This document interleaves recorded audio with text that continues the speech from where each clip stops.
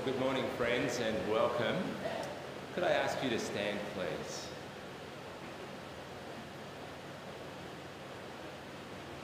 As we sing our first hymn together this morning, we're really singing a prayer, which is a plea to God to help us use everything that makes us who we are for His glory and for His praise. So please join me and our singers at the front in singing, "Fill Thou My Life, O Lord my God."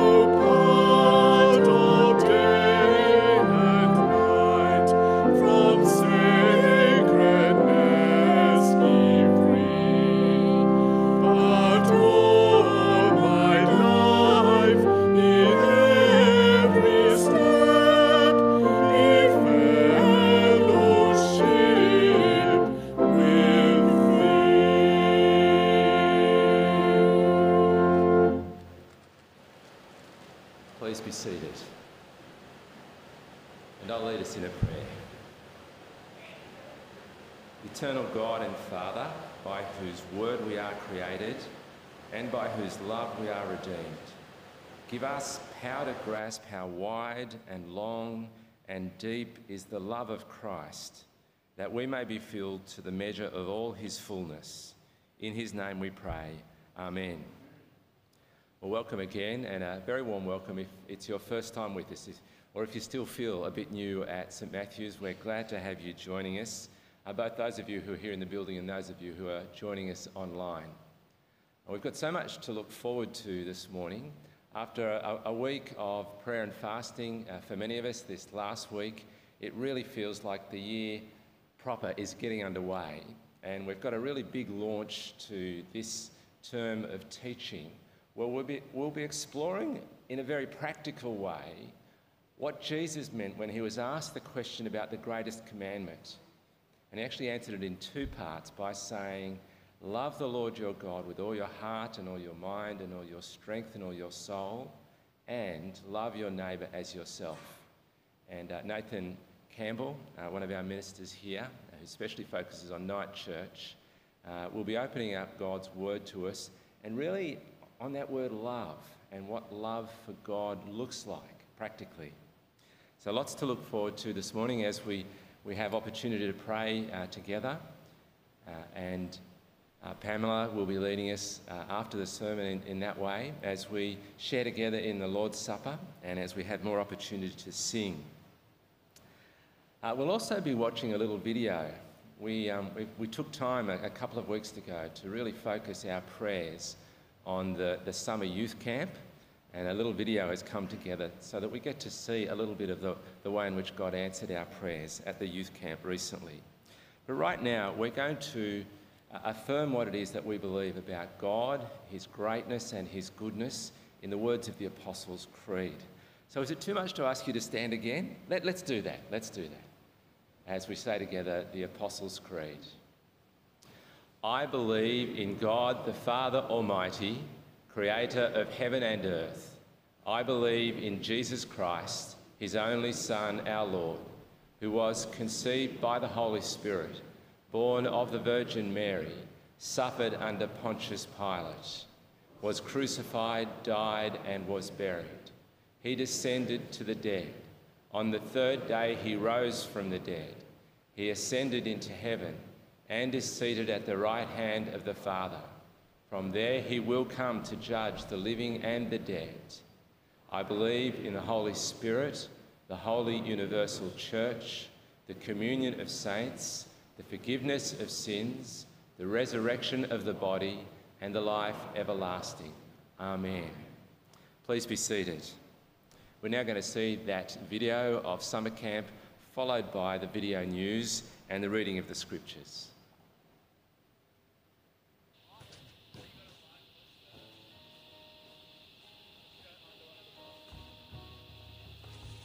Home time!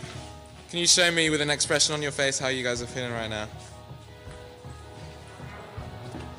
Tim?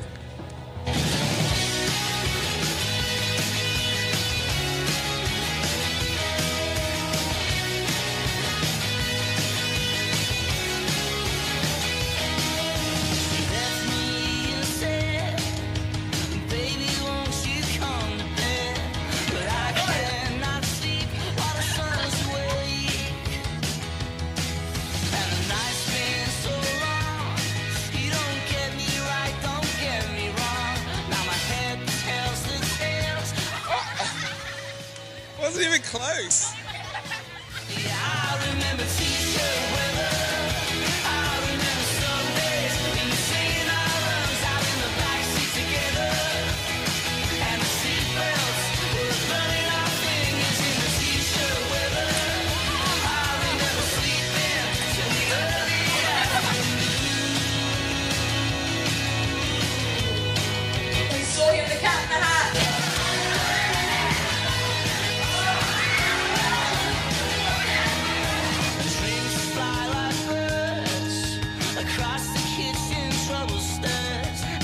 Like Jesus had it all and laid that down for you.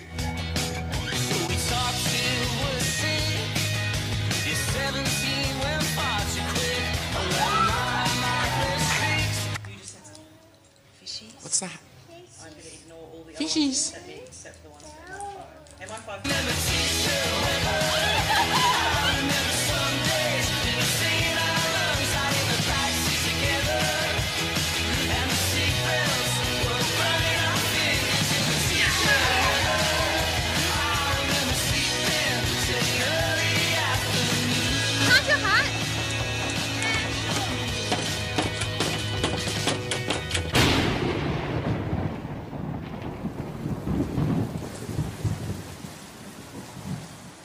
Thoughts, things?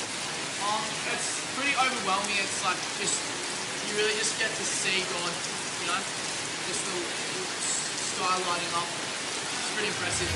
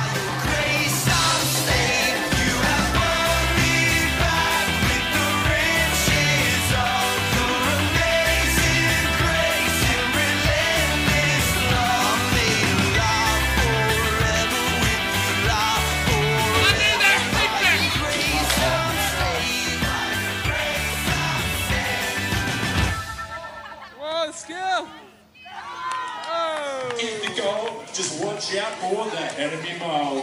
Time to get into the secret agent mode. The bad guys don't get the nuclear code. You down with that, you dig? We crave the fiction when we need the truth. You need to find every boy's hard to chew.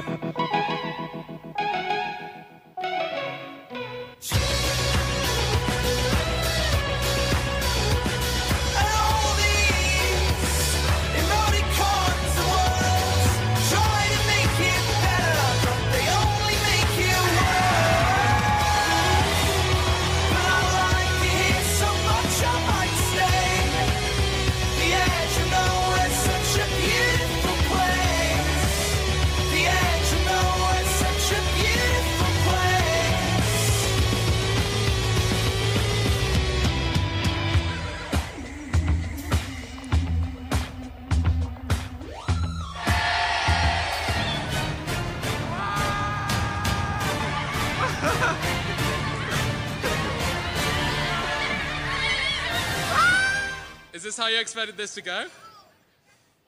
Yeah, that's great. That'll make the edit. Is that a good video? That was an excellent video. Can I see it?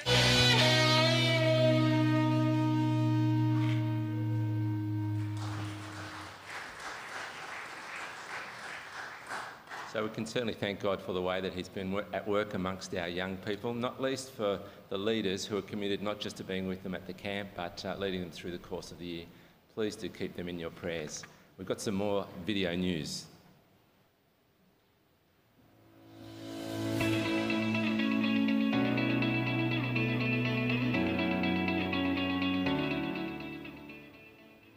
Hi there, Scott here. We hope you feel welcome at our service today.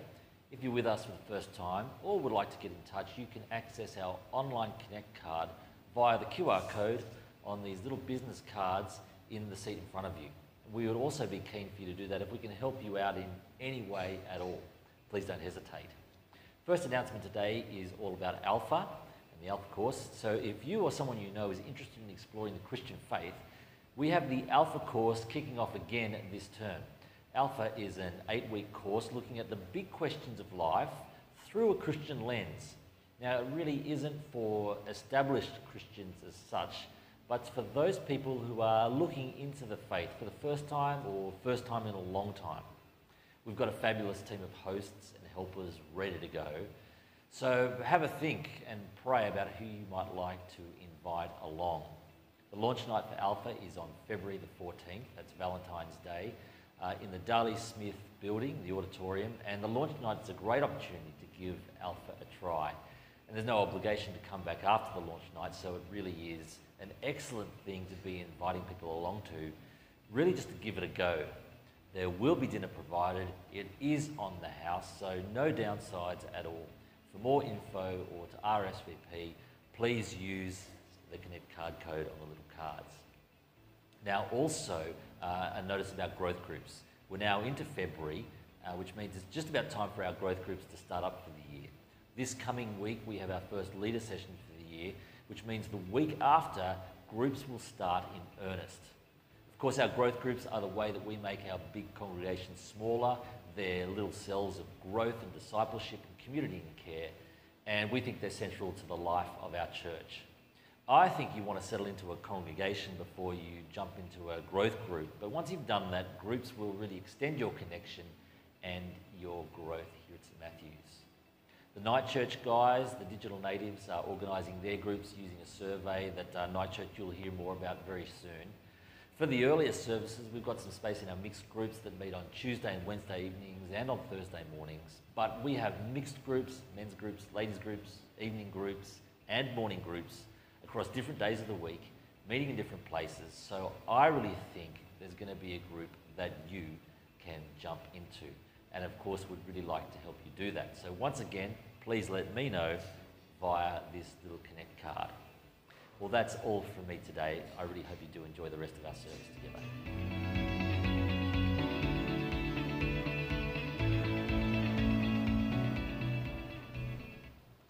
Before we hear from the scriptures, we're going to sing together our offertory hymn, so please be standing and let's sing together.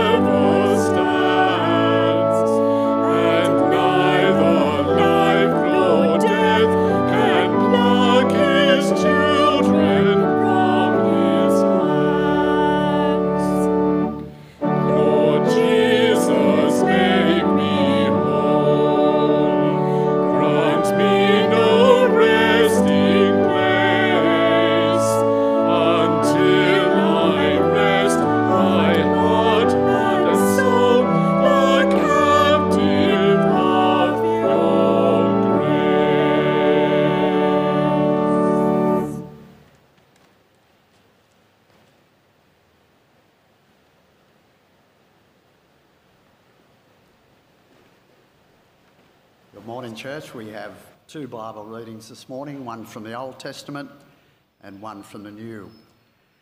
And the first of those is from Deuteronomy chapter 4, verses 4 through 9, and you'll find that in the Bibles in front of you on page 182 in the church Bibles.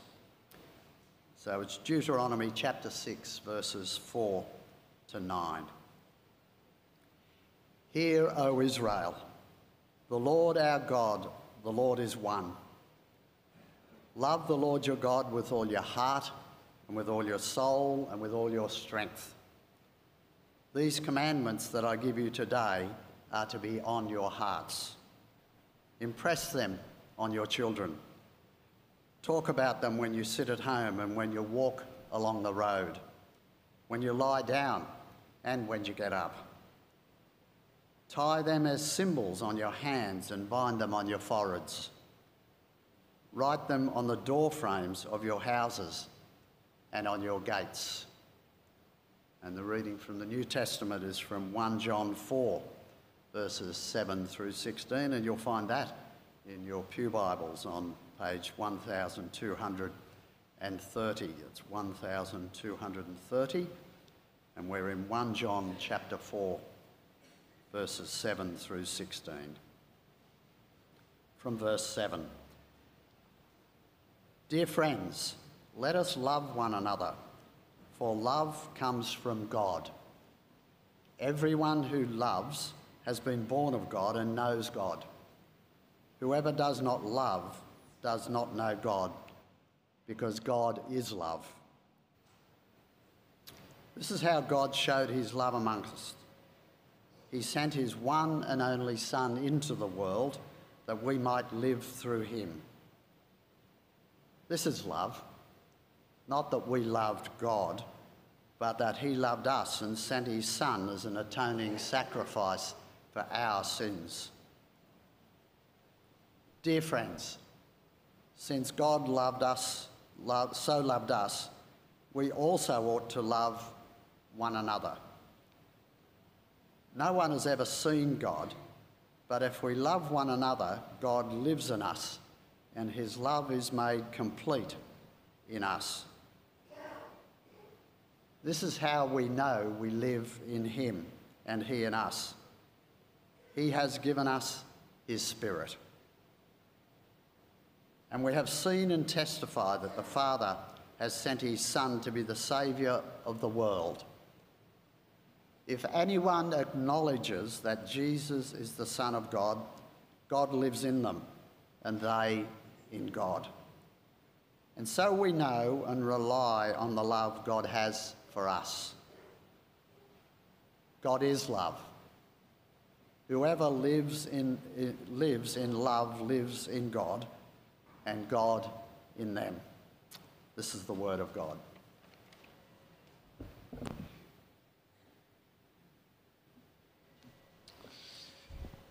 Thank you, Colin. Morning, everyone. What an amazing passage that is, isn't it? Never get tired of hearing it read. I hope you're the same. Let's pray as we get started together.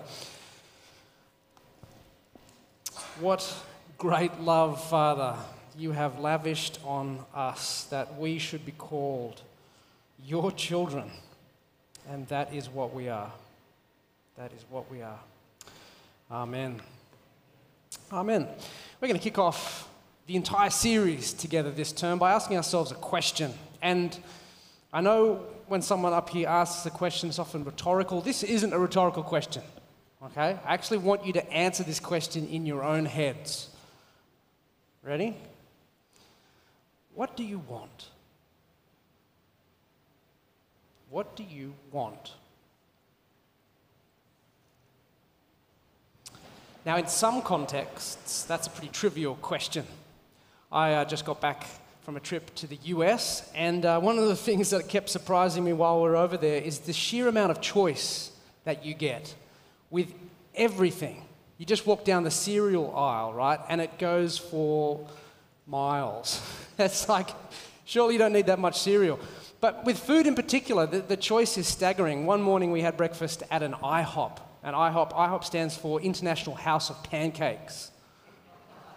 Who wouldn't want to go to an IHOP? The waitress comes around, what do you want? There's that question. What do you want? Well, I'm going to have the steak and eggs. How do you want your eggs? It turns out there are 8 different ways you can have your eggs. So many different ways that they've actually got a little guide at the bottom of the menu giving you all the different options. Do you want them sunny side up, or over easy, or over hard? Whatever that means. Do you want them as a Benedict or as an omelette, or do you want them, you want them scrambled? Well, is that going to be with the yolks or just the egg whites? It's like, oh, wow, Then, of course, they want to know how you want your steak, So you're going to have it well done, you're going to have it medium, you're going to have it medium rare, you're going to have it rare, you're going to have it blue. Then you get to choose a side. Is it going to be the toast or the bacon or the sausage or the hash brown? Oh, you want pancakes. Because, of course, you're at the IHOP. Yeah, I'll take the pancakes. Well, what kind of syrup do you want on them? It's like, I thought there was only one kind of syrup. It's like, no, there's strawberry, there's blueberry, there's chocolate, there's salted caramel, there's butter pecan, and there's original. It's like, that's just one order for one person. Took the poor waitress like 45 minutes to take her order down. What do you want? When it comes to syrup choices, that is a pretty trivial question. And yet, in another context, there is almost no other question that is more important than that one. What do you want? What do you want? In the totality of life, what is at the top of your wants? So the way you answer this question will expose who you are. That's how big a question it is, right? At your very core, it exposes where you're going, the orientation of your life, because it reveals the things that are most important to you, the things that you cherish, your very strongest desires, what it is that you truly love. What do you want ultimately is a question that reveals what's going on in here, in our hearts. Someone once asked God that question. What do you want from us? And although it wasn't quite asked in that way, and the person who was asking it certainly didn't imagine they were speaking to God at that point, but I'm referring to the time in Mark's Gospel when a lawyer bails Jesus up and asks him, of all the commandments, which is the most important? Now, that is a fair enough question, given the fact that there were like 613 different Jewish laws at the time. It's like, pick one. But without even realizing it, this lawyer is actually fronting up to God, and he's basically asking him, what do you want from us? What is it that's most important to you? Imagine having that opportunity, face to face with God, asking him that question. Jesus' response actually exposes to us the very heart of God. It's a mammoth answer. Many of us are going to be familiar with how he answers. He says this, the most important one is this. Hear, O Israel, the Lord our God, the Lord is one. Love the Lord your God with all your heart and with all your soul and with all your mind and with all your strength. The second is this, love your neighbor as yourself. There is no commandment greater than these. Interesting. Some of us will be so familiar with these words that we kind of miss how interesting this answer really is. Like, just try asking some of your family or friends who don't know God, ask them what they imagine it is that God wants from them. What do you think they'd say? Loyalty? Maybe unthinking obedience? Maybe blind faith? Maybe God wants their worship, or God wants their money, or God wants their attention or their time. Maybe all he wants is for them just to be happy and to live as good a life as possible. I don't know. I mean, you could try that this week and see what they say. Be fascinated to know. But I would be surprised if they said love. I'd be surprised if they said love, that God wants their love. And yet that's what Jesus says. God's answer to that question, what do you want, is love. And love. It's in there twice, right? It's so emphatic, in there twice. God wants us to love him and to love our neighbour. And as familiar as that might be to you, it really is interesting. Of all the things God could possibly want from you, the thing he wants most is your love. He wants to be your chief desire. Now, it is worth saying here in Mark's Gospel, this is not a new thought that Jesus is sharing. He's quoting directly from two different parts of ancient Jewish law. We read one of them before from the book of Deuteronomy, which was before Israel had even entered the promised land. Deuteronomy 6 verse 4. Now in the Jewish faith, this actually became a prayer known as the Shema. And to this day, Orthodox Jews will still recite these words morning and night. Love of neighbour was also not new to Mark's Gospel. It features in Old Testament law, the book of Leviticus, chapter 19.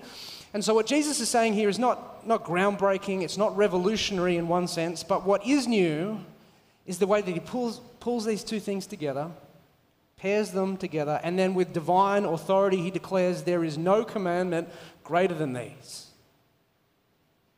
This is what God wants from us, in other words, to love upwardly and outwardly. That's what he wants. And ultimately, he wants love from us because that's who he is. God is love. We just had that read from the book of 1 John as well, didn't we? God is love. And we heard that phrase twice in the passage, verses 8 and 16. And it's worth noting, again, very familiar, we're very familiar with it, but it's interesting to note the fact that John can't state that any more strongly than he does. God is love. Like, he doesn't say God is loving, although he could have, like God is. And he also doesn't say God is the greatest example of love that we have, though he is that too. But John writes, God is love. He is love. He's the very definition of what it means to love.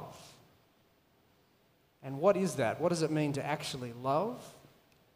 Oh, here's one idea. It means to long for and work towards someone's best.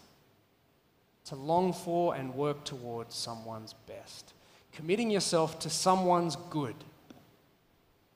In the case of God, that means being other person-centered, someone else. And he's not just like that, John tells us. God is that. He is love. And if God is love, that means that love is both fundamental and original. It predates creation. Think about that for a moment. Even before we were on the scene, there was love because there was God. Now, the sharp ones amongst us might then ask the question, well, how can that be? Right? How can that be? How can other person-centered love exist when there's no other people around, right? No one else for God to love. How does that work? Well, friends, that is the brilliance of the Trinity. One God in three persons. Father, Son, Spirit. God's actually in loving relationship within himself. Within himself. He is a relationship. And because God is love, that actually makes love an ultimate reality. An ultimate reality. I'm reading an amazing book at the moment. Deb actually got me onto it, which I'm very thankful for. It's called Biblical Critical Theory by an Aussie professor actually called Christopher Watkin. Fascinating book. I like the way he puts it. He says this: love is the epicenter of the distinctively Christian way of being in the world. Not power, not respect or tolerance, not equality, justice, freedom, enlightenment, or submission. Love is the overall shape of Christian ethics, the form of the human participation in created order. Now, it's a little wordy, but notice in particular both the first and the last lines, right? Love is the epicenter, he says. When everything else gets boiled down, the thing that remains, what's left, is love.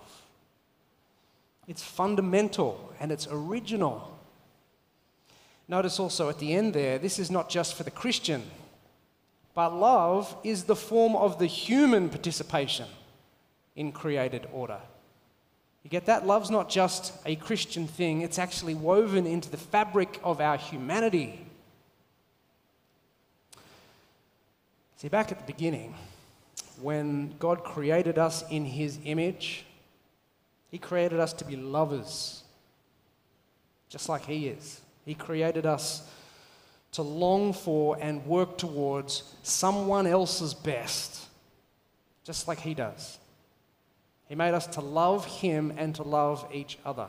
You know, the very first claim the Bible ever makes about humanity is that we've been created by God and for God. Very first claim the Bible makes about us. By God and for God. For us to be in relationship with him. And friends, do you know what that means?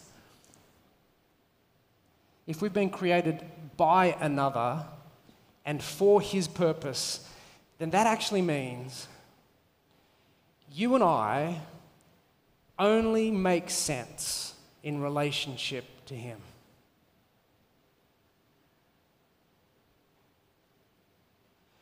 It's a bit like the painting, Blue Poles.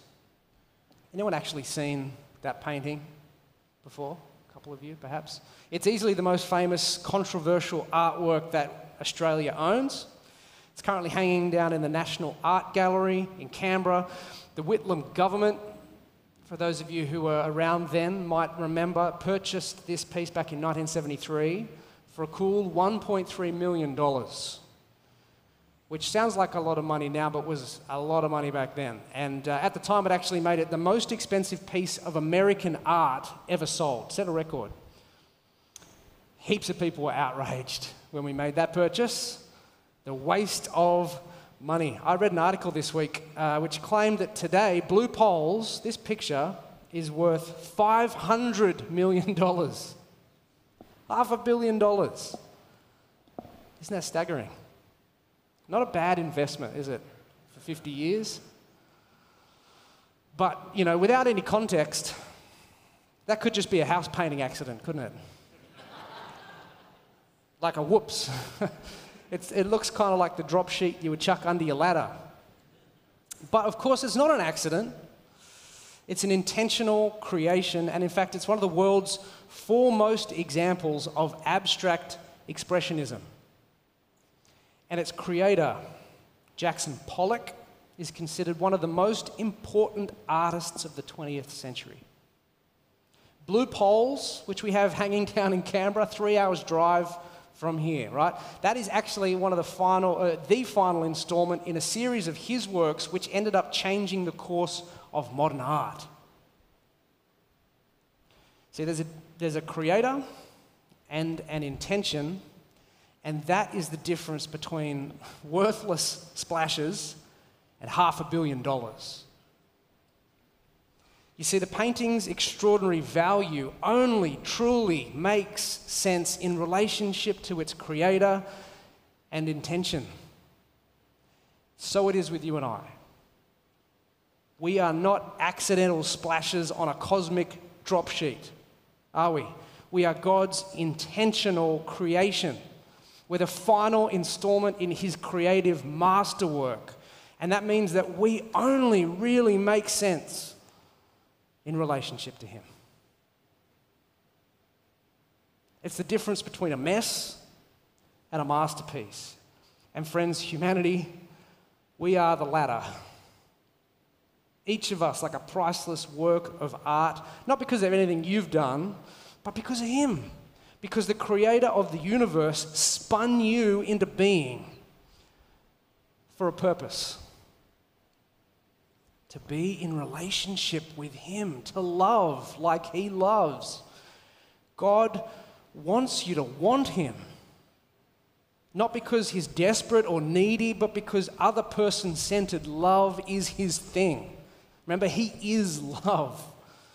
So God's created you to want Him with everything that you possibly possess. In every area of your life and every corner of your being, your heart, your soul, your mind, your strength, with everything and always. And my goodness, that should be like the easiest thing for us to do, right? The easiest thing, because this is a God whose love has driven Him to be so good to us, hasn't it? He's given us this amazing world that just abounds with blessing upon blessing, so common, in fact, that we miss the fact that we're surrounded by His blessings. He's also given us His own life, shed His own blood as the Son came down to die in our place, and we're going to remember and celebrate that a little later on. He's given us the gift of His Spirit, along with this incredible promise of resurrection, hope, and eternal life with Him. I mean, when you put it like that, right? I like the way Paul Tripp describes it in his book called Awe. He says, true love is a state of awe.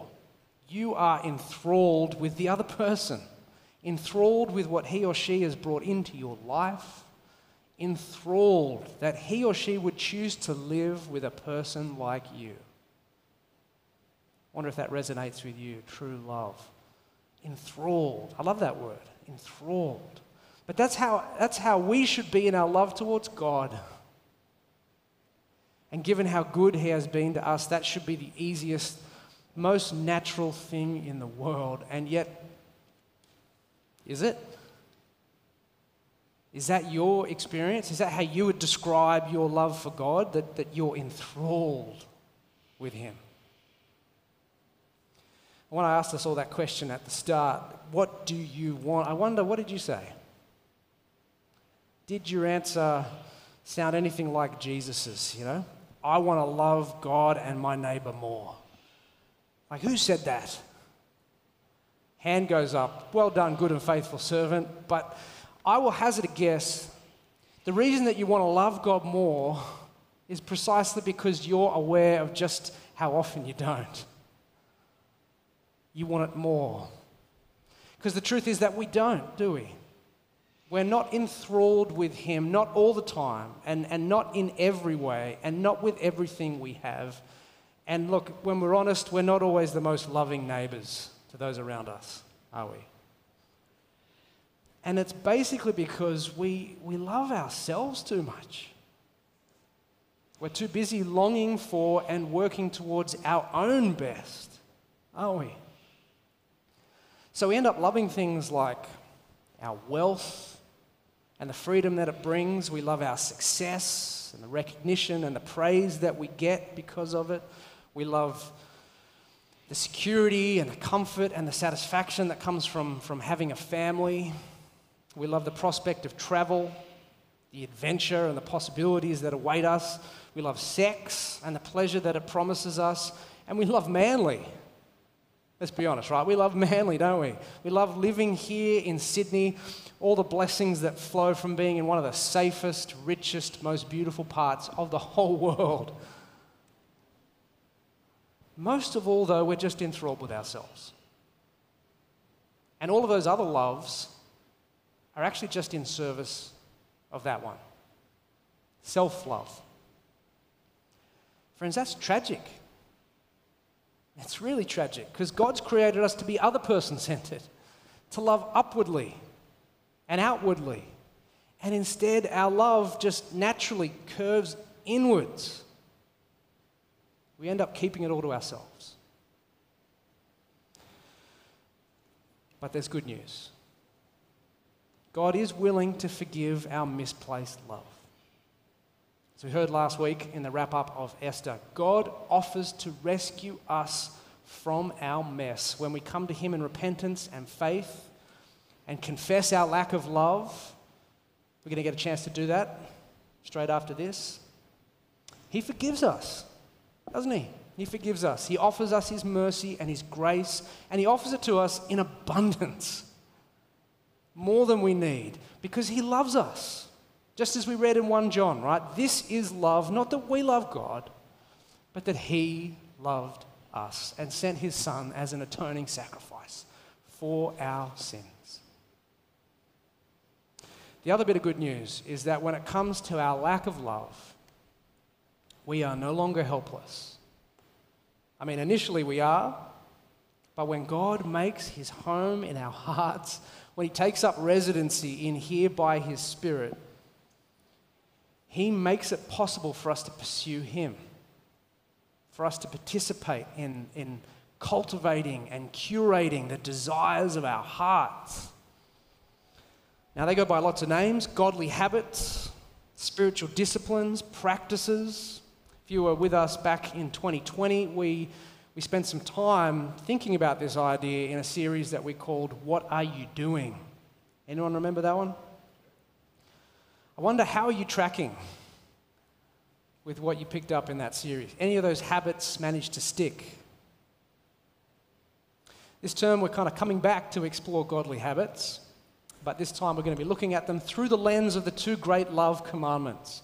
How do you love God with all your heart, with all of your soul, all of your mind, all of your strength? What does it look like to love your neighbor as yourself? And what role might godly habits play in helping us drive our love for God deeper?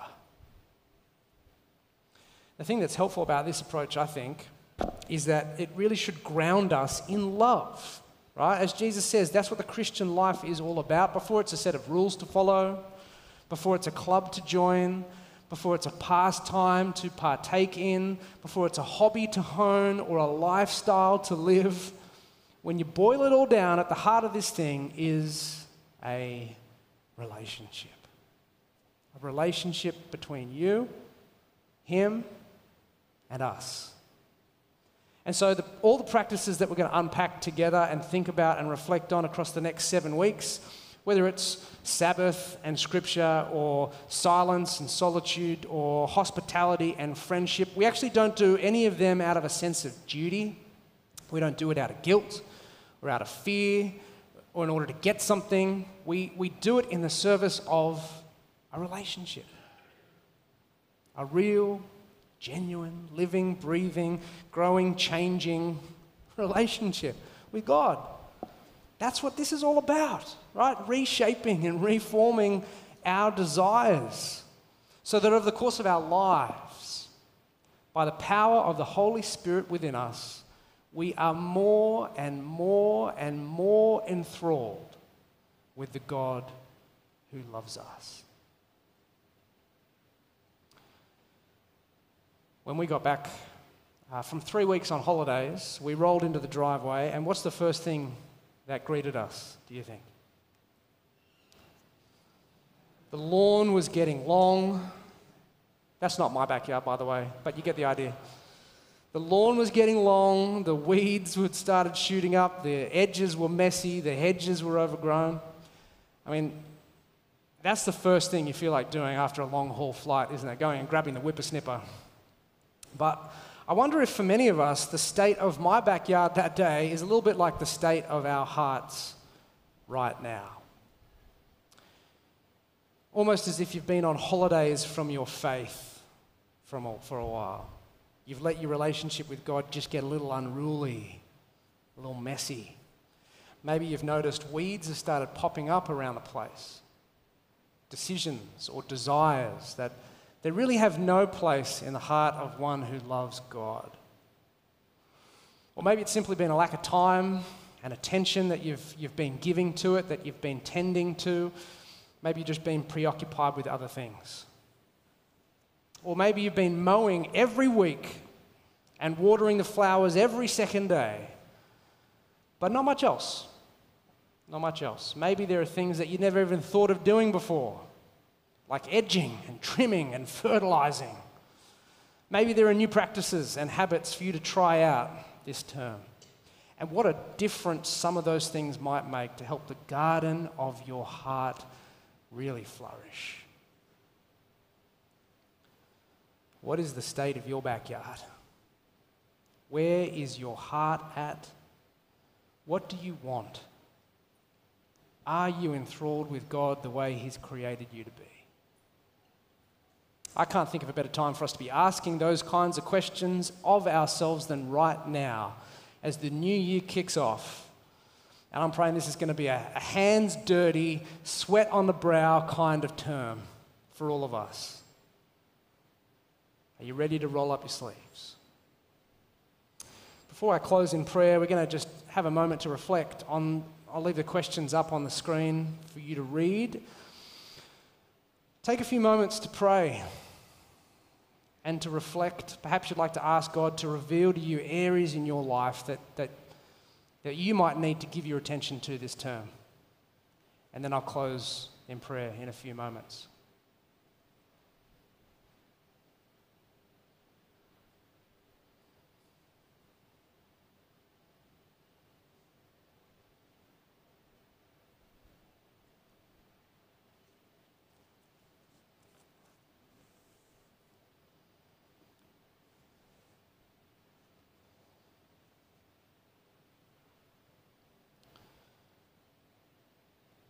Let's pray.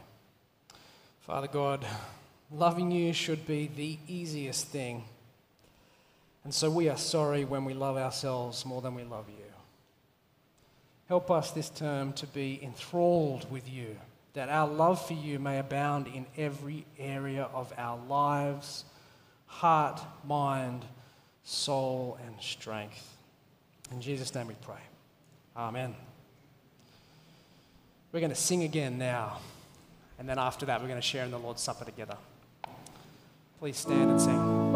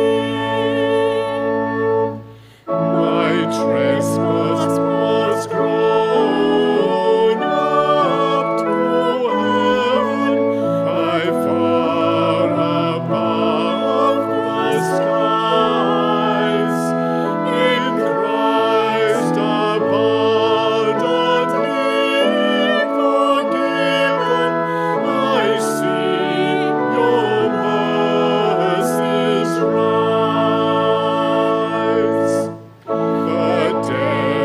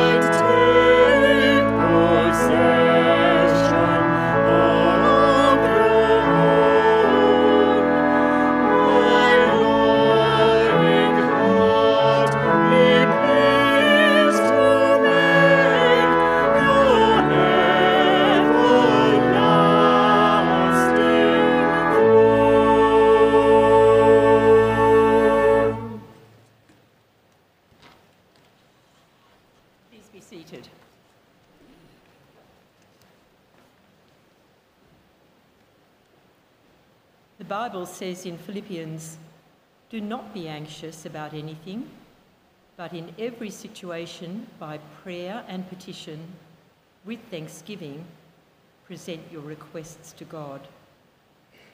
Let us pray. Heavenly Father, we come before you now with thanksgiving for your goodness and loving kindness shown in so many ways. Give us thankful hearts so we can praise you with our words and our lives all our days. We come to you now with our prayers and petitions, and we humbly seek your mercy. As we have heard your word today, expose those areas of our lives where we fail to love you with all our heart. Transform us to be wholehearted disciples of the Lord Jesus. Loving Father, we pray for family routines as students return to school and university, particularly for those who have started in kindergarten or year 7 this week. We pray for the logistics in family life as after-school activities gear up this week, with all that entails for family life, where parents are working, and especially we pray for grandparents who are involved. We pray for the staff of schools, colleges, and universities, that they are prepared to face the educational, emotional, and interpersonal challenges that come with their role. We pray now for our church as key ministries start up, such as Friday night youth group, English as a second language, mini-mats, mobile pantry, and Bible study groups such as Inspire, KYB, Soulmates, and Men's Smoko. We pray for those who attend these events to be blessed and uplifted through hearing your word and being part of Christian community. We pray too for our new term of teaching, All Your Heart, that we would give the Lord all our heart and not just the part that's left over after we have gratified our other interests and passions. May we seek first his kingdom. Merciful God, we pray for the Alpha course starting here on the 14th of February as the big questions of life are explored. We give you thanks for the excellent team members in place.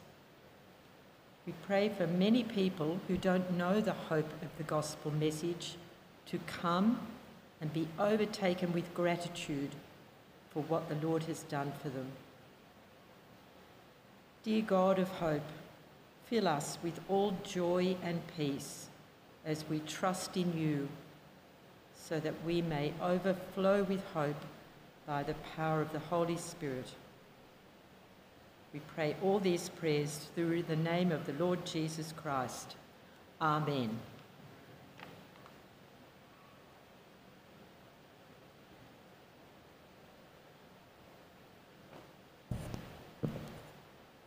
Thank you so much, Pamela. As we share together in the Lord's Supper, it will help a lot if you have one of our little communion packs. So if you don't, could you raise your hand? And Vivian's got a whole tray of them up the back there. If you need a communion pack, do that. And for the rest of us, once you've got one, it would be really helpful to take the packaging off the top, the plastic first and then the foil. So we're ready to share in the bread and the cup when it gets to that point.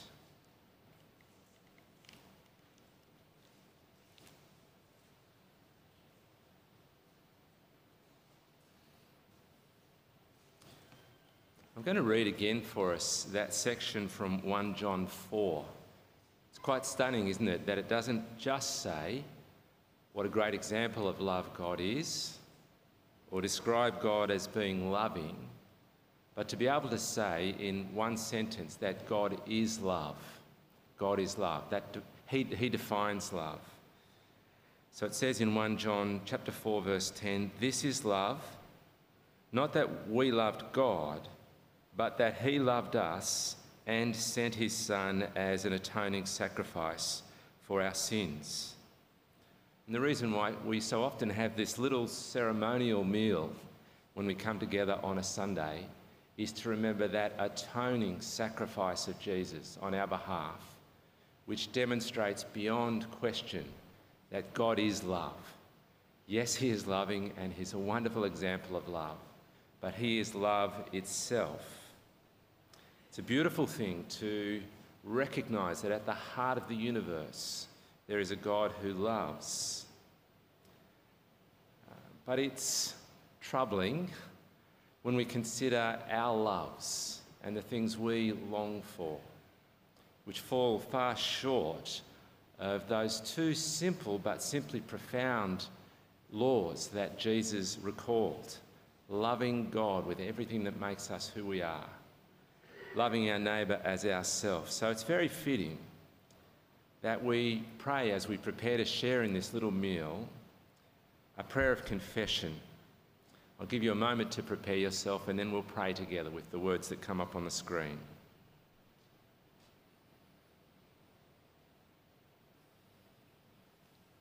Shall we pray?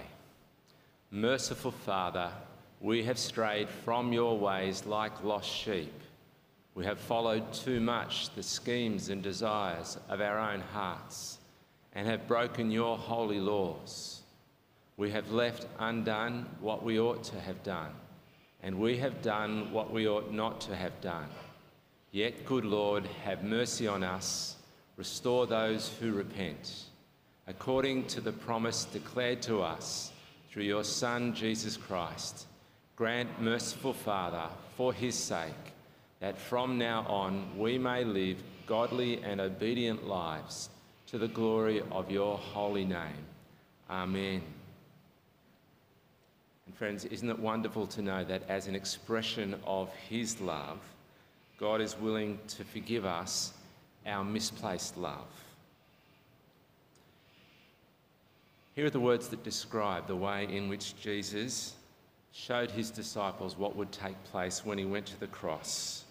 The scriptures say, on the night he was betrayed, Jesus took bread, and when he had given thanks, he broke it and gave it to them, saying, "Take and eat, this is my body which is given for you.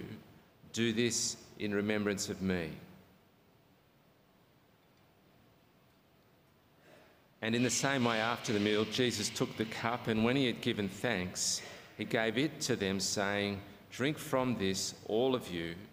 This is my blood of the new covenant, which is poured out for you and for many, for the forgiveness of sins.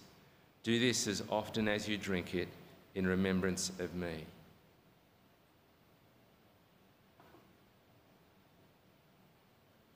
Before we take the bread and drink from the cup, I'm going to lead us in prayer. Lord God, may the cup we share be for us a participation in the blood of Christ, and may the bread that we eat be a participation in the body of Christ. Seal to us the forgiveness of sins and the promise of eternal life. May we hold fast to what we have received and keep our hearts loyal to you, and enable us to proclaim the Lord's death until he comes. Now, brothers and sisters, let's take this bread, and as we eat, let's remember the body of Christ that was given for us, and let's feed on him in our hearts by faith with thanksgiving.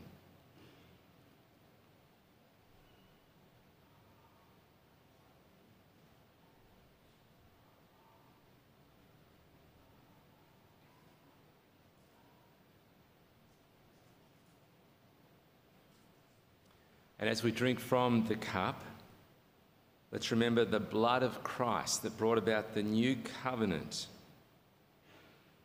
And as we consider Christ, let's be thankful.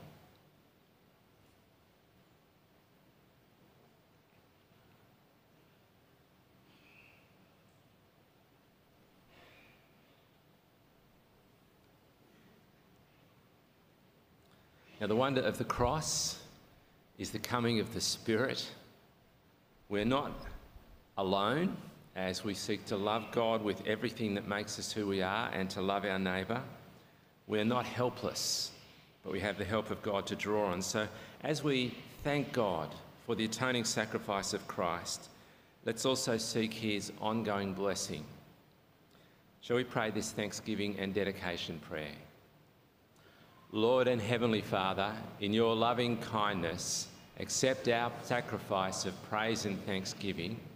Grant that by the merits and death of your Son, Jesus Christ, and through faith in his blood, we and your whole church may receive forgiveness of our sins and all other benefits of his passion. With gratitude for all your mercies, we offer ourselves to you as a living sacrifice.